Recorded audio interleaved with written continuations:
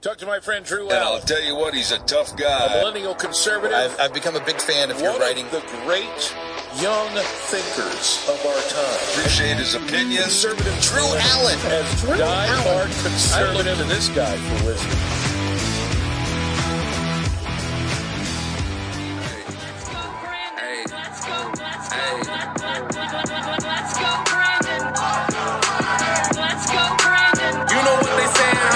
Benvenuto, Americani.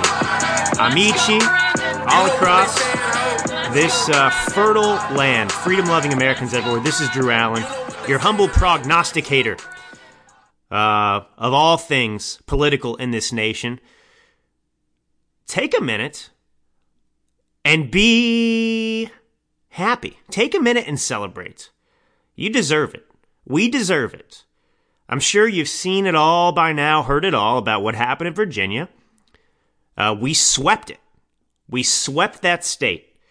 It was what people on the left are calling a bloodbath. It was a bloodbath indeed.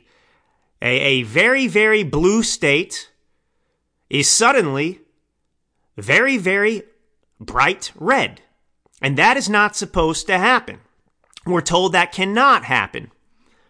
And so, yes, amidst this quagmire of hopelessness and despair that we have to endure every day under this administration, take a moment to feel hope. Because we do have hope. There is hope. I say this again. Look, I am a realist first. I will not blow smoke. We're not out of the woods. Not by a long shot. But what's happening should give us all hope. The left is losing their minds. They're apoplectic. And they are trying in vain, of course. It's always in vain to comprehend what happened in Virginia. They can't wrap their minds around it. I've got a lot of audio to play of some of the people on the left melting down. Them giving their, expert, it's really novice, but their expert analysis about what this means for Democrats. There's a few people out there that are onto something on the left, but of course, people on the left, it's against their nature. It violates their very nature to actually confront reality and actually change their tune. They're not going to do it. They're not going to listen to these people. They're just going to keep doubling down. That's all they have now. That's all they have. But there are a lot of lessons from Virginia here. But the big takeaway for me here that I want to parlay to you is that the left is out of ammunition. They have nothing. Without Trump to bash, without Trump in office to ignite their base and stir up hatred, without that, they don't have anything. We know they can't run on their policies. When they run on their policies, well, what happens is what happened in Virginia. They lose. So there are two takeaways here, main ones for me. The first is that Trump is no longer a useful strategy for the left. Some on the left are saying that what's I've got a pull quote from a CNN headline. They say Donald Trump fever may be breaking. That's exactly right. That's exactly right. And that's what's got them so fearful. By the way, this is one of the reasons they pushed the January 6th fake insurrection. In addition to trying to continue going after Trump and ensure that he could never run for office again, to try and deal him a fatal blow because they still fear him. And by fearing Trump, what I mean is they fear you and me. They fear the American people. That's what that means. But they don't have Trump anymore. So, 2020, the whole premise of that election was it was not getting people to vote for Joe Biden. It was just getting people to vote against Trump because he was evil. He was Hitler. And so the message now is, oh my gosh, we can't make anything about Trump anymore. It didn't work. Glenn Youngkin won. He had Trump's endorsement. But, McAuliffe, he leaned heavily on trying to paint Youngkin as a Trumpist. A Trumpist. He tried to walk that back. Democrats got scared. And I'll tell you why they got scared. They don't want to confront the reality that, yes, one, that strategy of bashing Trump, of painting someone with a brushstroke of that's a Trumpist, it doesn't work anymore. Nobody cares. The Trump fever has broken. But they also fear that Trump may have a political future. They fear that more than anything. That's really why they didn't want to make that election about Trump. Look, McAuliffe came out heavily, and he made that gubernatorial race in Virginia about Trump. That's what he tried to make it about, a referendum on Trump. And then the media, when they saw what was happening, where McAuliffe was falling behind on the polls, and all of a sudden it looked like Youngkin was going to win. He had a huge, he was building up a very, very impressive margin that showed that Youngkin was likely going to win, even ahead of the actual November 2nd, the election that took place. And so they came out and they said, no, don't make this about Trump. Don't make this about Trump. Because remember, for the left and the Democrats, it's all about the news story. It's all about that momentum, right? So if they're going to make this election about Trump, and then they find out that it's not working, if they find out that by making it about Trump, people are rejecting their argument, they're voting for it, I mean, it destroys their argument to begin with. But they say, don't make this about Trump because it proves their narrative false, that people actually aren't outraged anymore about Trump. People don't really care about January 6th. All these things that they've tried to build up to maintain their power moving into 2022 and beyond, well, it's not working. Nobody cares anymore. People actually care about, the issues that affect their daily lives. Inflation. Having control of their children's education. So anyway, I actually think I want to start here. I want to play the apoplectic sounds for your enjoyment of the Democrats reacting throughout CNN and MSNBC about what happened in Virginia. It should bring a smile to your face.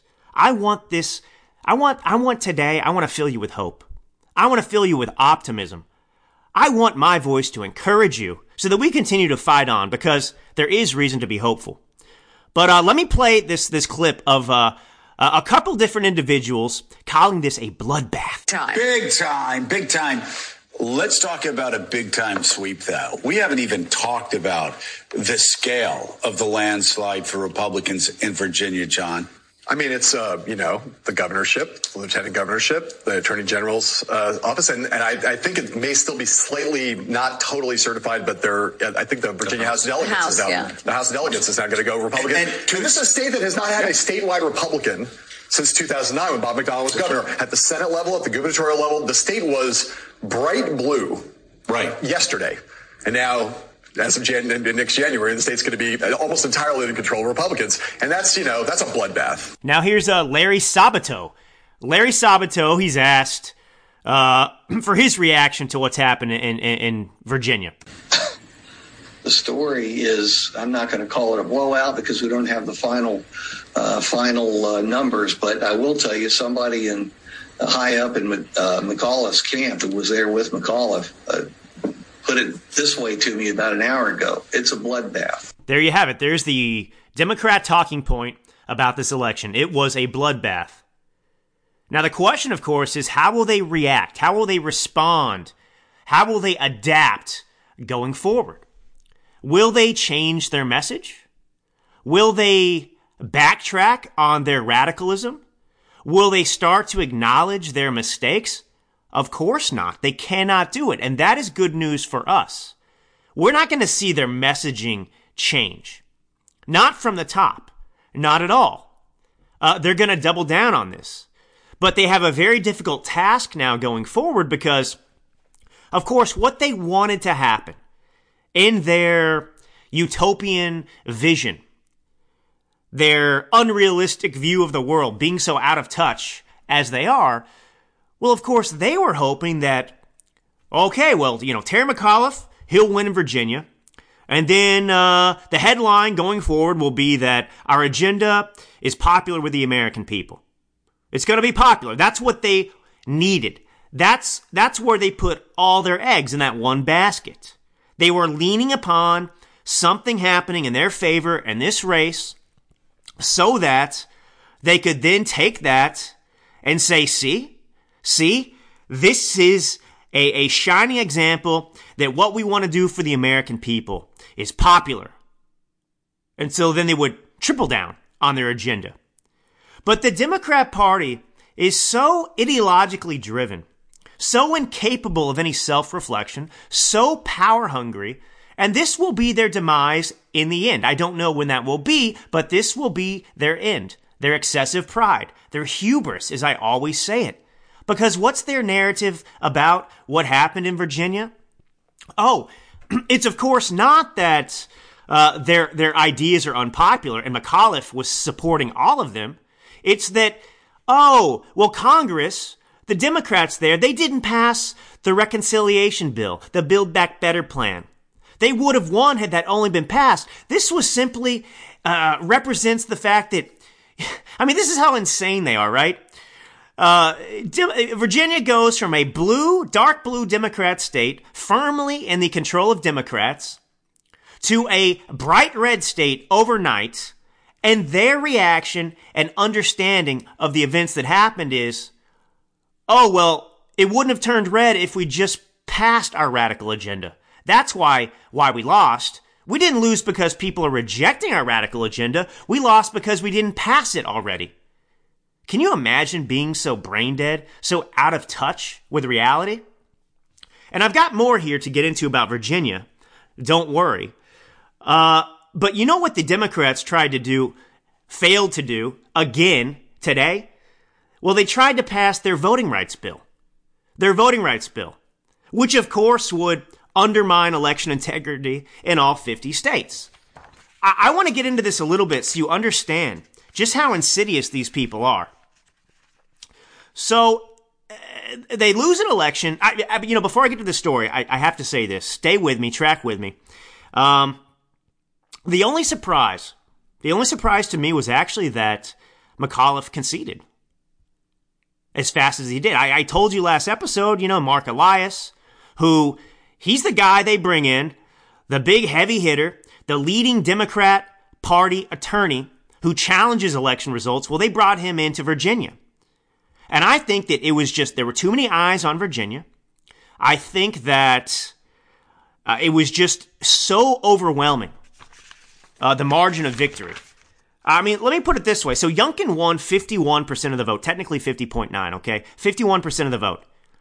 He got let's just say 1.67 million votes.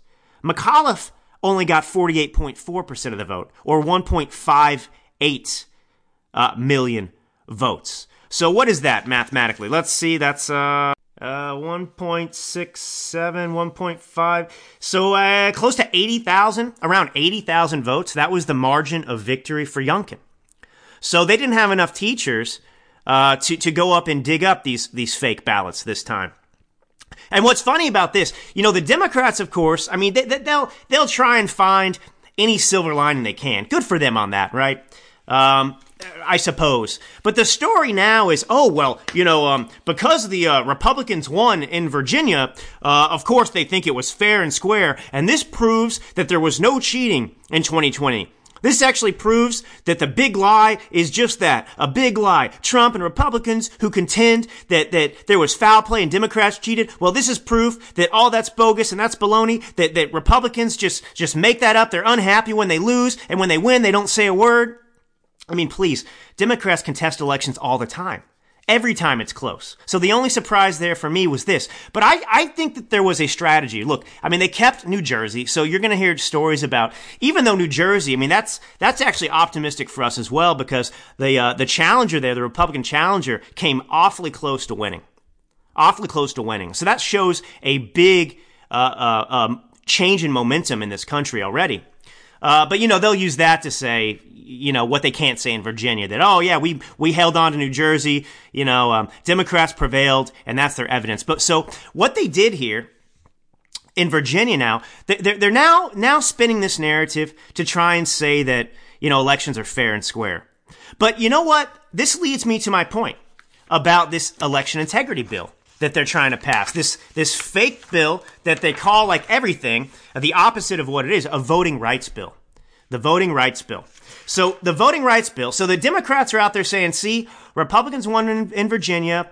We never cheat. There's no such thing as cheating. It's fair and square. And yet they're trying to pass new voting legislation to target these red states that are, requiring things like voter ID to cast a ballot.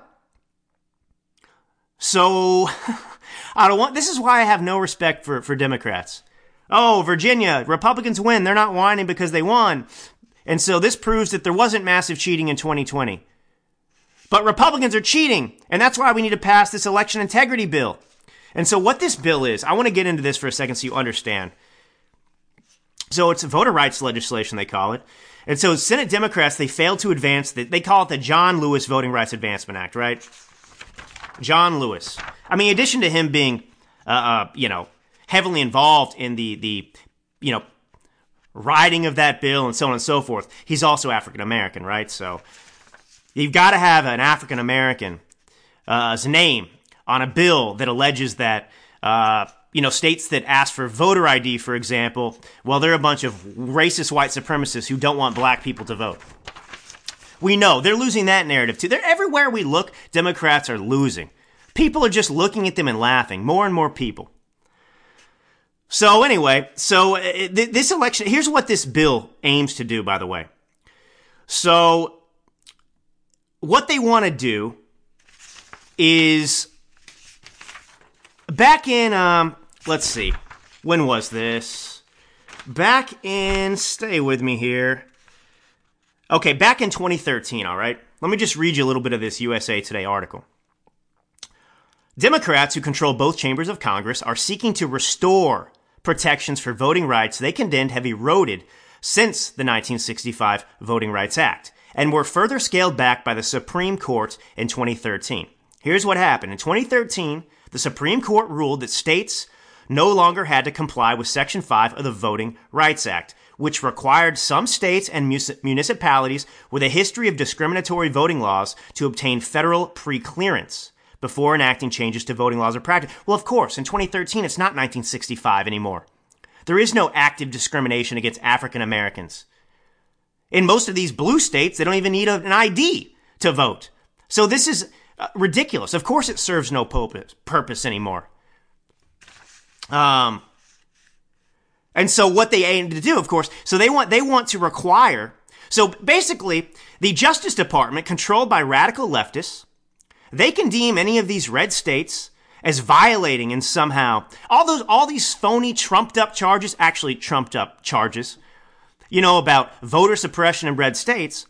Well, the Democrats can use and weaponize the levers of the bureaucracy at the federal level to go after these red states and require them to go through the government filled with radical leftist Democrats to get pre-clearance before they can even change their own voting laws in the state. So this is why it's called nationalizing the elections.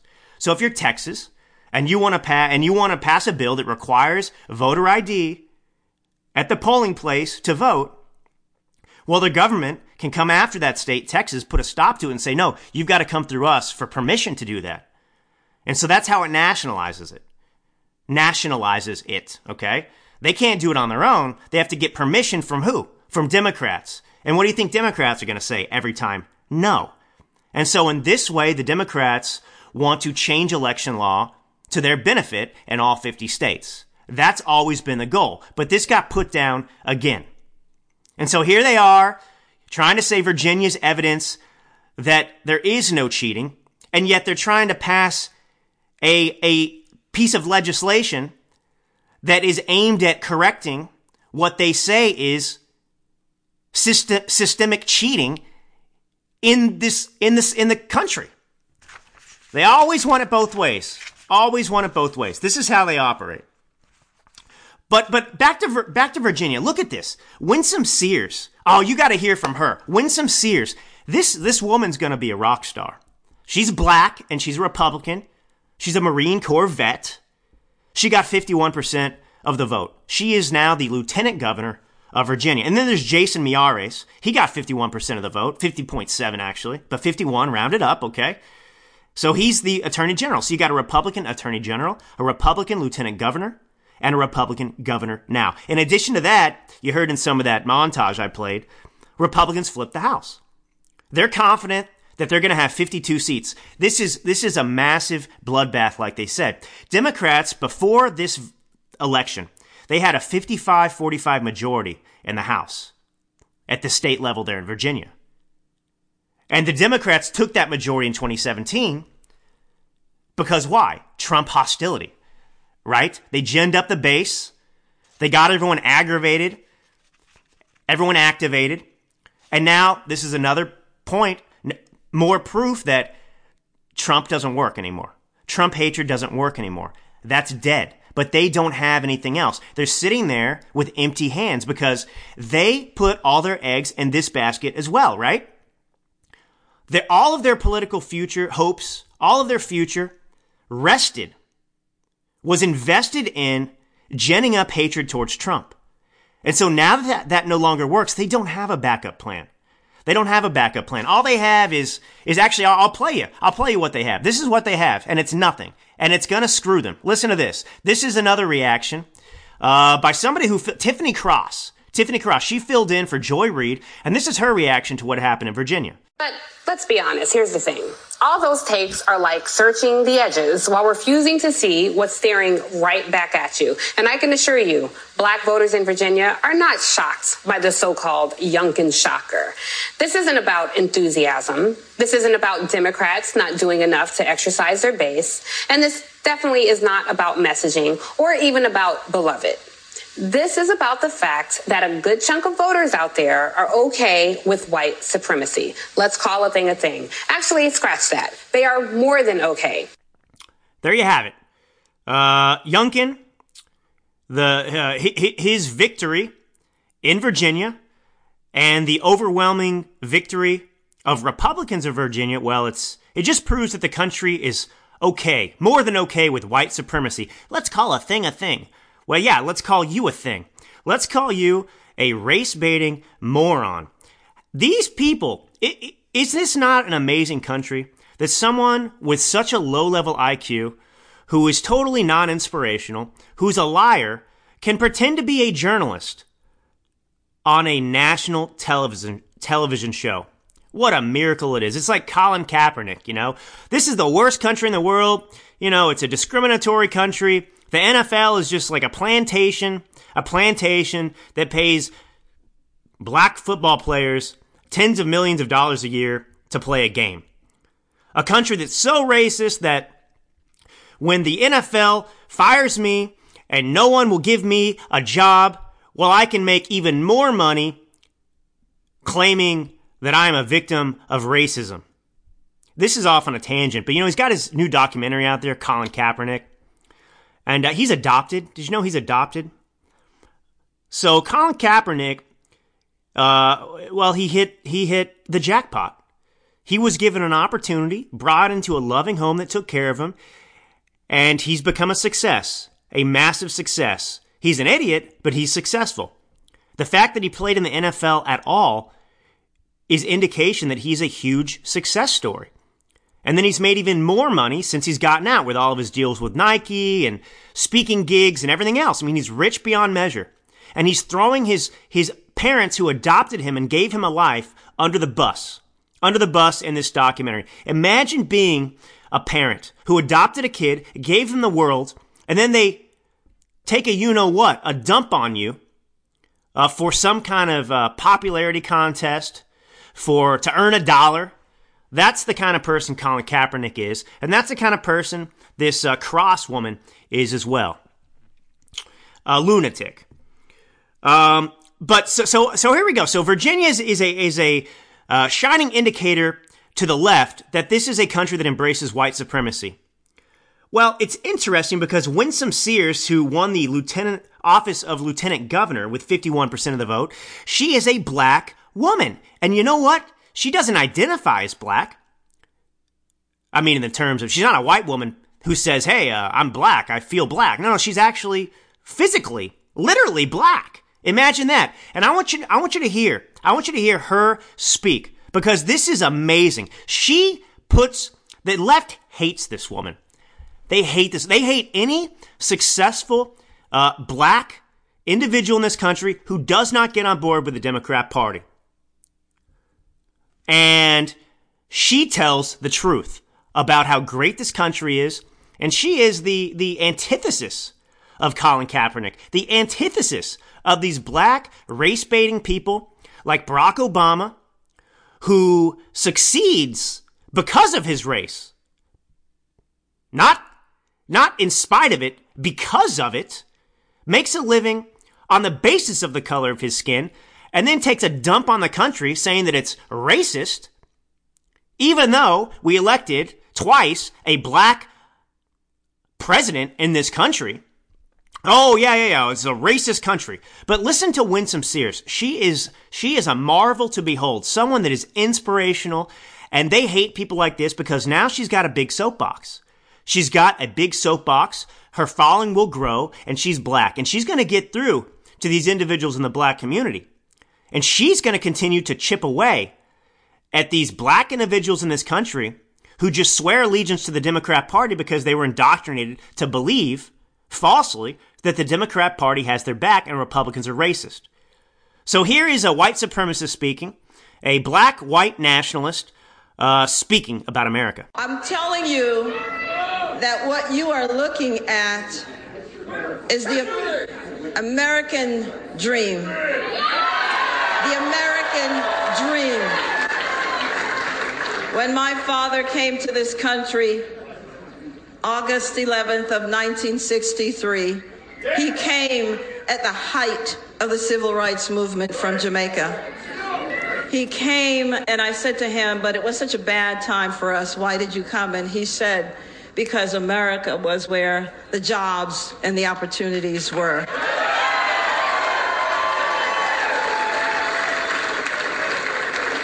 And he only came with $1.75. $1.75. Took any job he could find, and he put himself through school and started his American dream.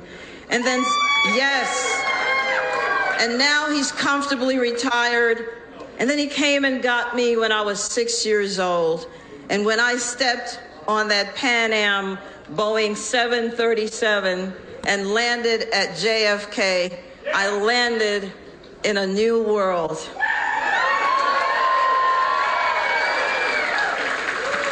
I am not even first-generation American. When I joined the Marine Corps, I was still a Jamaican. But this country had done so much for me, I was willing to die for this country.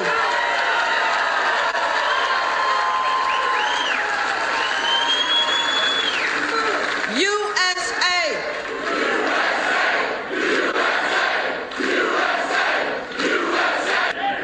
But I say to you, USA, the crowd erupts in chants throughout this speech, throughout this acceptance speech. The crowd erupts. It sounds like a Donald Trump rally, but it's not Donald Trump speaking. It's a black woman who believes in the same things, American exceptionalism. That's what has the Democrats shaking in their boots. You know, what they attempted to achieve with their constant attacks against Donald Trump was to paint this kind of, these conversation points, the American dream, patriotism, as the shouts of white nationalism as represented falsely in the person and character of Donald Trump. But now Donald Trump's out of the picture, and you have other people saying the same things. They did not stop. They failed to make people cower in fear of talking like Trump, of being immensely patriotic. Here you have a black woman who, it doesn't matter, they're still calling her, like they did with Larry Elder, the black face of white nationalism. You heard the clip before talking about Virginia's indication that Americans embrace white supremacy and racism. But give me a break. Anyone with two brain cells, you can't say this about her. They'll try, but she's a fighter. She's already tweeted out or gone on a radio show and extended an invitation for herself to come on Joy Reid's show, saying, hey, if you're woman enough, have me on. These people are fighters. This is the new breed. People are stepping up that are not these kind of lifelong politicians. They're not interested in fitting in Washington, D.C. They're actually genuinely concerned about this country and this nation. And so they're not falling prey to this Mitch McConnell brand of republicanism in which, you just do what McConnell says to keep your job. Because the problem with the Republican Party is so many, obviously they're unprincipled.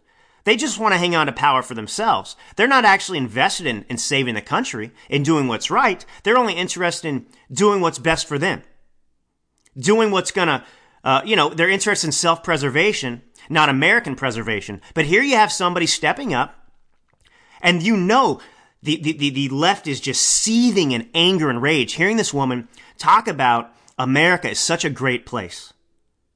And of course, remember Kamala Harris, Jamaican, first black vice president. You don't hear them saying that about this lieutenant governor of Virginia. We have a black, they don't celebrate it. They don't celebrate it. And if you're a black American out there and you believe in this systemic racism, you believe that, black Americans can't get ahead, that this is an inherently racist country, well, you can't possibly look at Winsome Sears giving this speech, rising to this high-level position in government in Virginia, and claim that this is a horrible country that keeps blacks down, because she proves the opposite, and she is passionate about explaining what a great country this is. She was willing to join the Marines and risk her life, even while she was still a Jamaican, because she loved this country. I got one more clip to play of her. There are some who want to divide us, and we must not let that happen. They would like us to believe we are back in 1963 when my father came. We can live where we want. We can eat where we want. We own the water fountains. We have had a black president elected not once but twice, and here I am, living proof. Right on, Lieutenant Governor Sears. There you go. All of this crap that Colin Kaepernick, Barack Obama, the Democrat Party spew about oppression and everything else, they act. I've been saying this and we've all been saying it. You know this. It's so infuriating. They act like it's 1963. It's pre-civil rights movement. That's not the world we live in. We've corrected our flaws. We've overcome slavery. We've overcome segregation. But people in the Democrat Party act like we are back in that era. Like we've accomplished nothing. Like it's the same world of racism that existed in the Civil War period.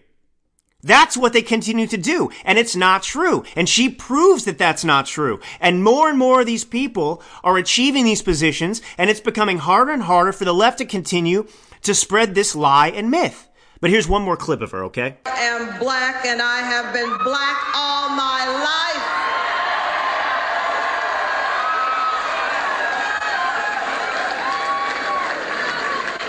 But that's not what this is about.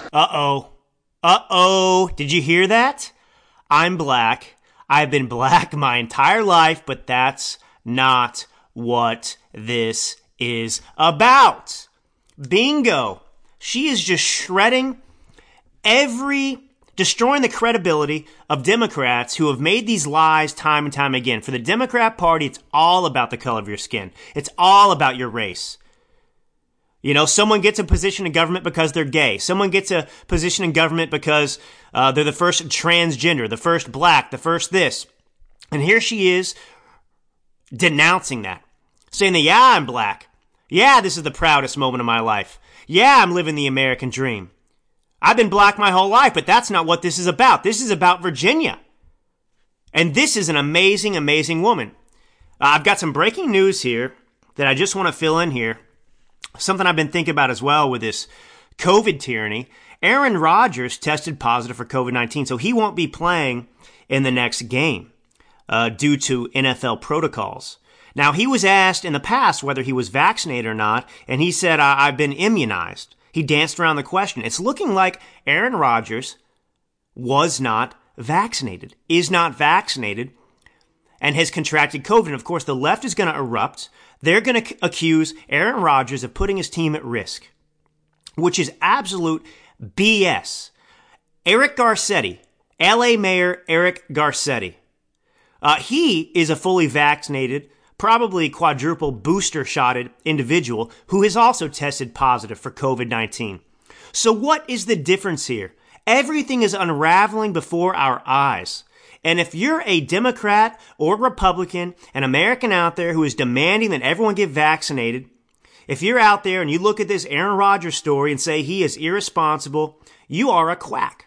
You are a quack. For all this conversation about people who believe in, autonomy of their body, the ability and freedom to choose whether they get this vaccine or not. Well, you're part of the problem. You're continuing this pandemic.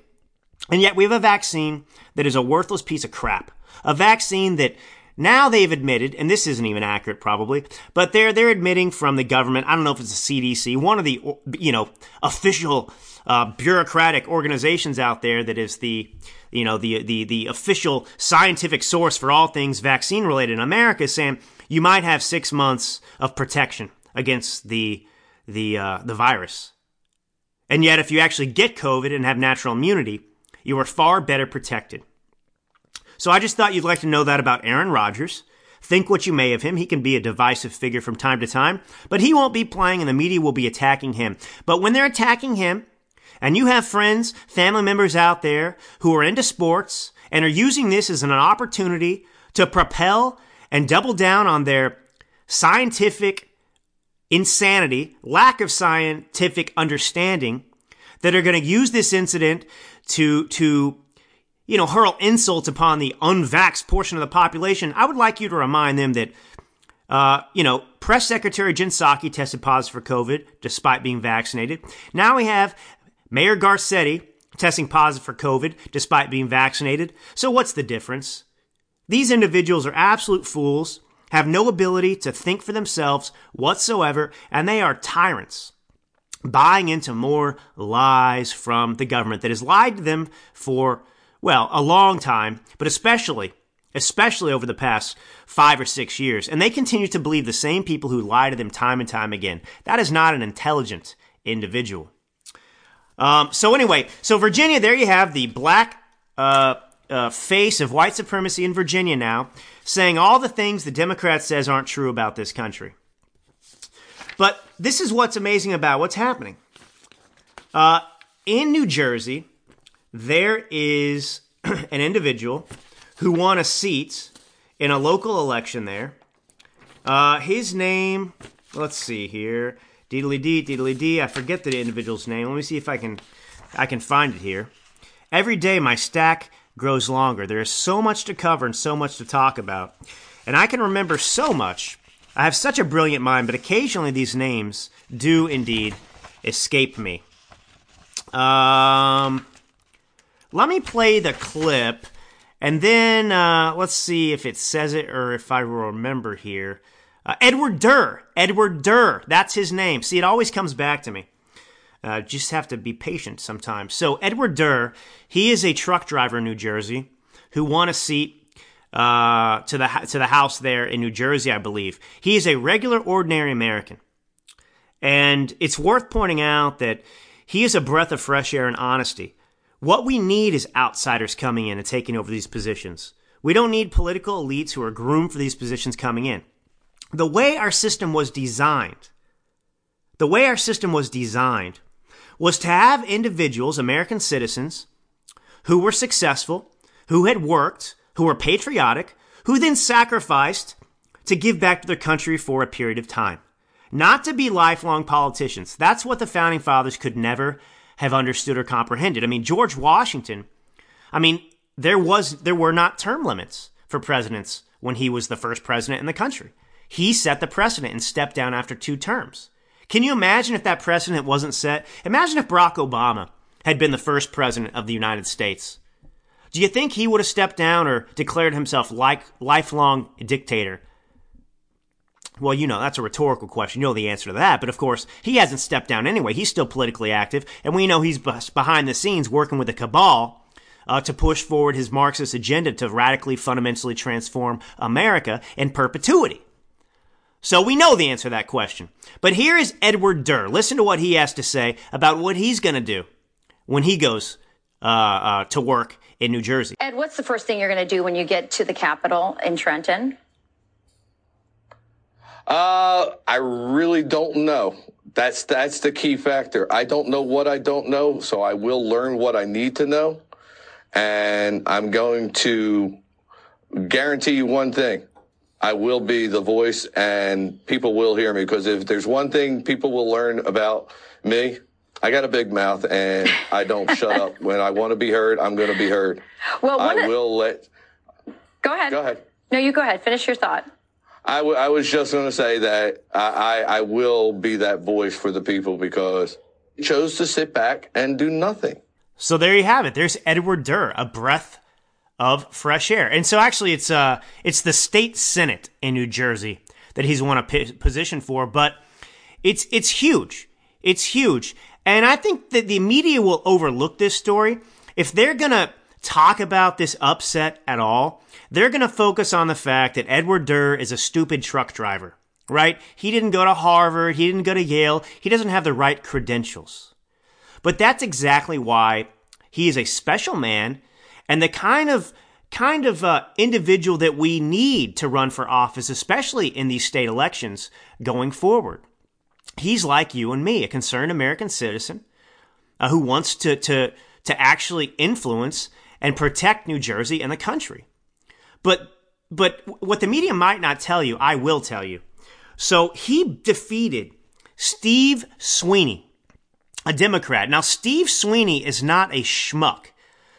Steve Sweeney is New Jersey's longest running state Senate president.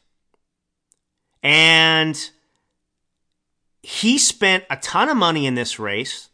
In fact, if I recall, I think that he might have conducted one of the most expensive statewide elections in the country in the past. This is one of the most powerful politicians in New Jersey state politics, and a truck driver just beat him for the seat. And this is huge. I mean, Durr, do you know how much money he spent on his election? Durr, the truck driver who won the seat? He spent $153. He spent $66 at a Dunkin' Donuts to buy food and drinks for his staff, and he spent another $86 for paper flyers and business cards. That's incredible. That's incredible. And he was going against a machine. Somebody who is the longest running state Senate president in New Jersey, and he beat him. And, you know, the media, like I said, what do you think they're going to say? They're going to say, oh, did you listen to that interview with that Durr guy, that dumb truck driver? He doesn't even know what he's going to do. He doesn't even know how the Senate works already in the state. Well, that's how it works. Any honest individual, that would actually be the response. I mean, if you run for Congress and win, and you've never served in Congress before, there's a learning period. Just like if you get a job anywhere else. If you're a CEO and you get hired at a new company, well, you have to figure it out and learn how the company works. That's normal. Unfortunately, what we have is a bunch of radical ideologues who are groomed for these positions, who don't have any experience, whose entire life and career, like Joe Biden, is politics. They don't have any practical understanding. They don't understand taxes. They don't understand earning a living. They don't understand hardship. They just get into office immediately. That's their lifelong career. And then they make policy decisions that affect tens of millions of Americans without actually knowing the impacts. But they don't care about the impacts. I mean, some of these ideologues, look, don't mistake me. They know what they're doing. They're well-versed in Marxism. They're well-versed in Saul Alinsky's rules for radicals like Barack Obama. They don't care. Their job in their minds is not to create policies that work for America. It's to divide America and consolidate power for the political party, which in their case is the Democrat Party. Having life experience is not important to Democrats. I mean, we see that. Look at the Mayor Pete Buttigieg. The guy has never done anything substantial in terms of success in the private sector. He's the transportation secretary who's never worked in transportation, who doesn't have any experience in, for example, supply chain management. But he's gay, and he threw his weight and support behind Joe Biden, so he's rewarded with a position. It's not about having experience. It's not about being qualified for the job. It's just about being obedient. And I love this Durr guy, what he says to say. He says, I got a loud mouth, and he's a fighter. He's going to get in there and do what's right. Finally, somebody with principle. This is what is happening, and this is what is great for the nation. People are awake. People are becoming politically activated and involved, and that's what's been sorely missed. The Democrat Party's been organized for decades. They actually are passionate about destroying this country. They're passionate about their ideology. They are looking to gain positions of power, to influence this country, fundamentally transform it. But Republicans and conservatives who are principled, well, they're like Edward Durr. They're just working stiffs. I don't mean that in a pejorative way. That's what we all are. We're just focused on our families, working, giving back to our communities. But if we don't vie for these positions of power, whether it's at the state level, the local level, or the national level of politics, well, the Democrats run roughshod over us, and we lose the country. And so this is a movement. Well, you know, I talked about Let's Go Brandon, I think the last episode, right? If you recall me talking about that, identifying exactly what that means for the American people. And it's not just a F Joe Biden chant. It's a pro-America chant. It's the silent majority in this country finding their voice at last. Finally getting the courage. Let's Go Biden represents a fundamental shift in the culture. A fundamental shift in the hearts and minds of conservatives who are finally speaking out. Who are finally saying, we're not going to be silent anymore. We're going to be Edward Durr. We're going to be loud. We're going to be in your face. You can't silence me. I'm going to fight. And I don't care what you say about me. That's what's happening. And Let's Go Biden is represented also in Winsome Sears' acceptance speech. Everything she's saying. She's out there to destroy the left's narrative about black people in this country and racism. That's what she's doing. That's her role in all of this, because she is uniquely qualified as a black American to reach out to these communities. And we're seeing it out here in California, in LA, with Joe Collins. Joe Collins challenging Maxine Waters. He's black. And he's out there going into these inner cities, into the black community as a black man and meeting them eye to eye on their level as someone who shares that life experience, and he's doing the same thing. And this is important for us. It's important for us. And so, Let's Go Brandon is a chant to take back this country. Let's Go Brandon is represented with Winsome Sears. It's represented with Youngkin. It's represented by Edward Durr.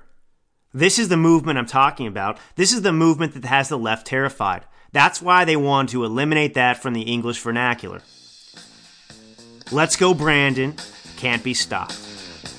This is Drew Allen, and I'll be right back. One short break. I'm breathless after nearly 50 minutes of nonstop political genius.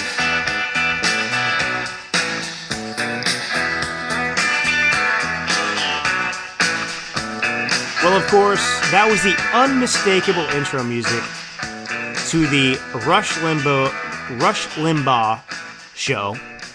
Excellence in broadcasting.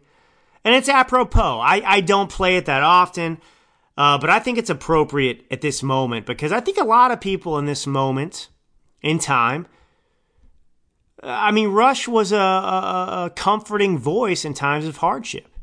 People leaned on him, depended upon him to analyze the political landscape and to kind of assuage people's fears and doubts and to reaffirm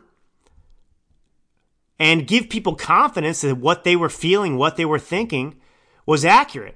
He was a sounding board. You thought things and Rush said them. And then he gave you encouragement to be bold in your beliefs. And I think it's appropriate now because I think a lot of people are wondering what Rush would say today. And I think he would encourage you, like I hope I have done, to tell you to be happy with what's happened in Virginia, to be filled with hope by what's happening in this country, as dark as the times are. As dark as the times are. And I don't talk about myself too often, but from a religious perspective, as a Christian, sometimes we encounter hardship, but there's a plan that's bigger than us, and we can't see it. But I genuinely believe that the things we've suffered are eventually going to be to the greater benefit of this nation. There's an awakening happening. We've got all these instances of Americans stepping up finally and getting politically active. And, dormancy is over. Dormancy is over. People are stepping up to accept their responsibility to defend and protect this country. And that's what we need. That's what we've long needed. And were it not, but for the hardship we're experiencing today, this wouldn't have happened. This wouldn't have happened. So I think that this struggle is going to be worth something in the end. I think we're going to come out of this stronger than we were before. And look, what's happened with Trump and, what happened in 2020 and everything else, well, what's the upshot in the end? Well, we finally understand how corrupt our government is. We finally understand the left more and more. More and more people are observing. They are savvy to the evils of the Democrat Party. And yes, even those people in the Republican Party as well, like the Mitch McConnells and so on and so forth. But that's also a good segue because I wanted to mention Dan Bongino. Dan Bongino, he, in many stations throughout the country, the people who carry him is Cumulus Networks, okay? It's a corporate, it's a company, and they have a vaccine mandate. And so Dan Bongino has been employed by them, and he has taken over the Rush Limbaugh time slot, 3-hour time slot, in many parts of the country. Not all of them, others are filled by, for example, Buck Sexton and Clay Travis. But Dan Bongino is the heir in many localities throughout the country. And I don't know Dan personally. I'll say this. My publicist, he's worked with Dan before. And from everything I understand, Dan is the real deal. He puts his money where his mouth is, and actions speak louder than words. And so he's risking millions of dollars in terms of his employment with Cumulus and having this 3-hour radio station because he's standing up for autonomy, for freedom of choice when it comes to this stupid vaccine mandate. And there are countless feckless Republicans, cowardly, unprincipled Republicans, conservatives, who are out there on radio stations doing what I'm doing even in podcasting, vying for Dan's position. Putting out the word that they're a bunch of corrupt corporatists themselves. They won't speak out against the vaccine mandates. They won't cause trouble. They're down for the new segregation. They're down for the tyranny. Just pay them the bucks. Don't worry. Just get rid of Dan. We'll fill in. We won't cause a problem. And those people are a disgrace. And so I just want to say that I sit here behind this microphone and I throw my full support behind Dan Bongino. And if you're a Dan fan, well, you can do what is effective, what Rush Limbaugh and Mark Levin, for example, would occasionally call for. Email Cumulus. Flood their phones. Tell them that this is absolutely tyrannical, that you don't stand behind it, that you reject it, you denounce it, that they're evil, participating in something that is un-American. So I would encourage you to do that. And I just want to point that out about Dan and what I think of him. You know, it's he's a great voice out there, and he's cut through and bridged the gap between, to new generations of conservatives. And he's popular for a reason, because he's talented, he's bold, and he's fearless. And we've all got to be like that. And we've got to stand behind our people. We can't watch them suffer. We have to get involved. But I want to circle back, as I often like to do on this show. I started out the program talking about Virginia and speaking about my main two takeaways from this election. The first takeaway is this, as I alluded to in the beginning of of this podcast. The Democrats are empty-handed. They don't have a strategy. Their only strategy has been Trump is evil, and if they can paint anyone as a Trumpist, well, they can destroy them. Well, that doesn't work for them anymore. So they are strategy-less, without a strategy. Virginia proved that. But there's another lesson and a takeaway, and that is that when Republicans and conservatives focus on the issues, don't run from them, don't flee from them, when we confront Democrats, when we actually take the time and use our energy and explain to the American people why the Democrat policies suck and why they're harmful to Americans, and when we then also provide what our solutions are and explain how those solutions are going to benefit the average American citizen in their daily life, his or her daily life, well, that's effective for us. And Republicans have been feckless and really, really sadly incapable and unwilling to take that fight to the Democrats. So we can win on these issues if we just will confront them and not let the Democrats hijack the conversation and label us as X, Y, and Z, white supremacists, etc. We have to stand boldly. We have to denounce the Democrat Party, and we have to explain what our solutions are. That's a winning strategy. McConnell and those people, they're hopeless. They don't do it. They've never converted anyone to conservatism. Mitch McConnell's never explained the detrimental effects of Democrat policies, and he's certainly never explained the important benefits of conservatism, because he's not a conservative. So we've got to do that, all right? So those are the main two takeaways. But anyway, that's how I want to wrap up the show. I didn't have time to get to everything I wanted to get to. You know, you'll have to stick with me again soon. There's more to talk about. So much more, as always.